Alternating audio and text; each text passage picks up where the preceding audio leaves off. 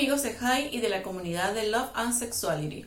El día de hoy quiero traer con ustedes este tema de los lenguajes del amor porque me parece muy importante para mantener armonía dentro de la pareja. En el año de 1992, un autor muy conocido llamado Gary Chapman saca un libro en donde establece 5 lenguajes del amor. Entre ellos, palabras de afirmación, contacto físico, tiempo de calidad, actos de servicio y regalos. Él establece estos 5 lenguajes del amor. Sin embargo, yo les vengo a hablar de acuerdo a mi experiencia. Yo siento que cada uno de estos lenguajes está básicamente relacionado con la personalidad de cada uno de los miembros de la pareja, sea hombre o mujer. Y también depende mucho de los valores que se le inculquen en el hogar.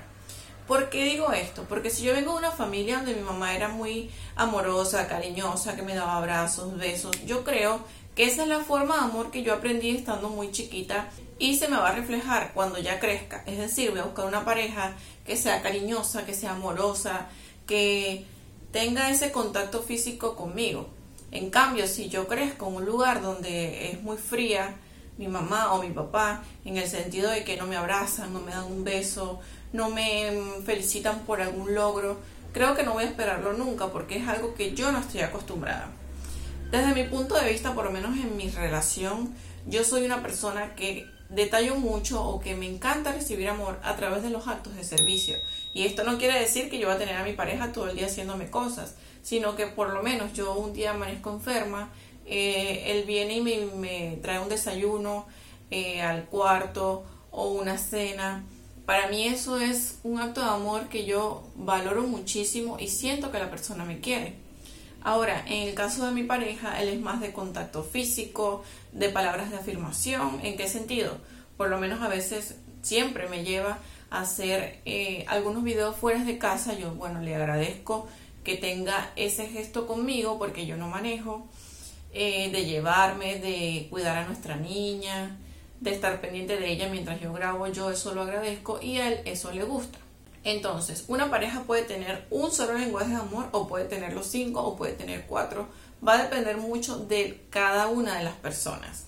Yo siento que son muy importantes conocerlos cuando nosotros estamos en una relación, como para saber cómo valorar a esa persona desde su perspectiva, porque quizás suponemos que yo no soy esas personas que me gusta que me estén agarrando mucho, que me estén acariciando mucho, y esta persona es así conmigo, yo me voy a sentir un poco incómoda y no voy a recibir lo que esa persona cree que estoy recibiendo. No sé si me explico.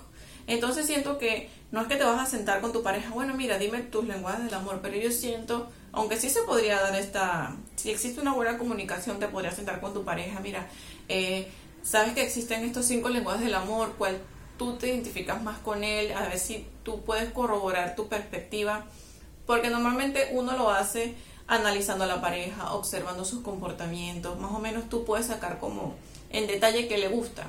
Si le gusta que le dejen cartitas, noticas en su escritorio, ese tipo de detalles. No estoy diciendo en cuanto a que suponemos que a tu pareja le gustan los regalos. No, que le vas a regalar el teléfono más caro, que le vas a regalar, qué sé yo, un teclado de alta calidad, sino más bien detalles que quizás no llevan ningún costo. Por ejemplo, dejarle una cartica, una nota, mandar unas galletitas al trabajo, o de pronto comprar un chocolate, que esa persona sepa que tú te acordaste de él en ese momento. Siento que es muy importante que la pareja siempre sienta que está presente dentro de nosotros, aun y cuando cada quien está haciendo actividades diferentes. Uno que me parece muy importante es el de tiempo de calidad. De verdad que yo valoro muchísimo y me encanta compartir ese tiempo con mi pareja, con mi hija, todos en familia, que no necesariamente tenemos que tener mucho dinero para ir al restaurante más caro o al lugar más caro. A veces pasear en algún lugar en la playa, compartir eso llena mucho a la pareja y va a depender mucho pues de lo que tú te identifiques como persona. Espero que les haya gustado este video. Me encantó mucho traerles este tema a ustedes, a esta comunidad. Déjenme aquí abajito en los comentarios qué piensan al respecto y nos vemos en la próxima. Bye.